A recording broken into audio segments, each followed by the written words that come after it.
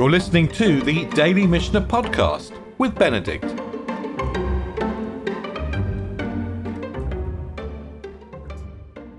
Okay, good evening. We're at the end of the third chapter of Terumot. Let's just go back to our skeleton. So far this chapter we've been talking about mistakes with truma, mixtures, partners and agents, questions of speech. And we're going to focus again today, at the end of the chapter, on questions of speech and intention. And then we're going to close the chapter with a question of terumah given by foreigners. And we're going to learn that truma, that the essential quality of truma is that it's given in the land of Israel. And that anybody can give truma from the land of Israel, whether they're Jewish or not. So we're going to end the chapter on universalistic theme before, in the following chapter, getting more into mistakes and complications. But let's have a look at the text, because at the beginning, the text is going to go off on a little bit of a technical segue. And we were learning at the end of in the sixth Mishnah, at the end of yesterday's session, we were learning about the sequence of the different kinds of offerings. Leon pointed out that we've got the corner, the pear, the gleaning, the leket, the forgotten sheaves, the shichra, and then we've got truma, maser rishon, trumat maser, which is the Levi'im's 10% of the 10%, maser sheni, which we eat in Jerusalem, and then maser ani, the poor people's maser, in years 3 and 6. That's the hierarchy which we talked about yesterday. And that was the subject of the sixth Mishnah in the chapter. And Mishnah 7 is going to go and expand out this idea. And it's going to ask, how do we know? Can we learn out of a verse? Can we learn from a verse that bikurim are in front of truma? Minayin she'yikdemu habikurim la truma. Because, and the Mishnah is going to throw a spanner in the works. It's playing on words actually, because the first one, the bikurim are called terumah and the first, and the truma is also called truma and first. And it wants to learn these out from verses, which I brought to you in the source sheet, by the way. And you might just flick, if you have a minute after later today or tomorrow, just flick down the source sheet, because the verses are here. And the Mishnah knows a pasuk from Devarim that V'havetem shama. Shama there means to Jerusalem. There's an instruction. You in the voice of Devarim, but that means us. We have to bring our burnt offerings and our other sacrifices and our tithes and the trumat yedchem, the truma of your hands. And the rabbis say, hang on, we know that truma doesn't have to be brought to Jerusalem, so this must be bikurim. Okay, bikurim are being called truma here. Bikurim are called truma because we're bringing them to Jerusalem. But of course, bikurim are also called reshit. Reshit bikurei an matacha tavi beit Hashem Elokecha. That's a classic source verse for bikurim. So bikurim can be called either reshit first, or they can be called truma. But the same applies to truma, by the way. Look, in Bamidbar 18, by the way, this is the Parsha of Korach, which we're going to read this Shabbat. One of my teachers used to say there's a special zechut in learning a pasuk in the Talmud that you're going to read in the following Shabbat, in that week's Center. This is all from chapter 18, the Parsha of Korach. Mikol matnotechem tarimu et kol trumat Hashem. From all your gifts, you're going to take God's truma. So here's truma being called truma. But let's keep going. Or actually, no, let's go back just a few verses earlier. We're still in the Parsha of Korach. Kol chelev yitzar v'kol chelev tirosh v'degan reshitam. Their first parts. Asher yitnu l'Hashem l'cha netatim. And these are all the best. And these, the rabbis say, are also truma. So truma is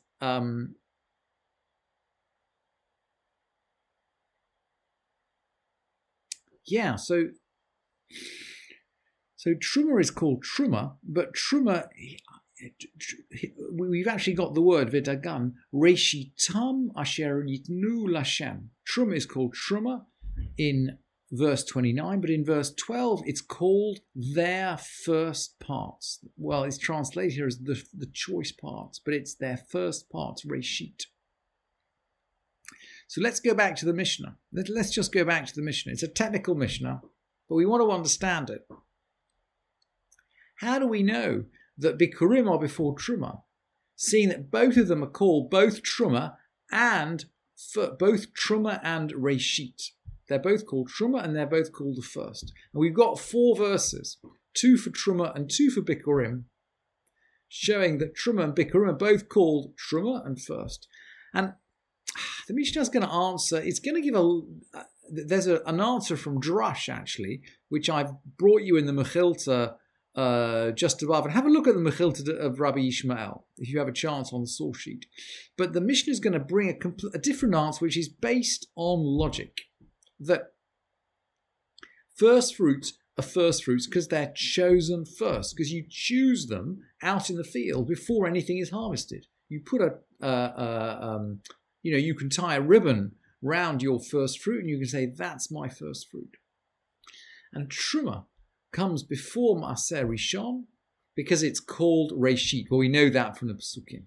And Maaser Rishon precedes Maaser Sheni because Maaser Rishon, remember, we're going to take 10% out of Maaser Rishon. Maaser Rishon is given to the Levi, and the Levi is going to take 10% out of it for the Kohen. And that is called Trumat Maaser, which is Truma.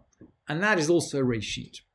So that's why, because the first Maaser includes Trumat Maaser, Maaser Truma, that includes something called first. So the Mishnah is going to happily be able to conclude that the order is exactly as we had on the PowerPoint. Perhaps if the Mishnah had the PowerPoint, it wouldn't have needed to go through these arguments, but it's gone through the arguments. Let's move on, because this is technical, and there's stuff coming which is more, perhaps less laid out in a less complex fashion, but which is more important in terms of principle. Someone intended to say Truma and he said Maaser. Maaser ve'amar Truma. Maybe he intended to say Maaser and he said Truma. Or he intended to say, and we're going to expand this out, he intended to say Olah and he actually said Shlamim. Or he intended Shlamim and he said Olah. In other words, his speech was not in line with his intention.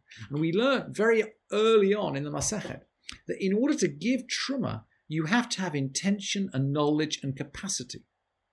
Someone who doesn't have mental capacity can't give Truma.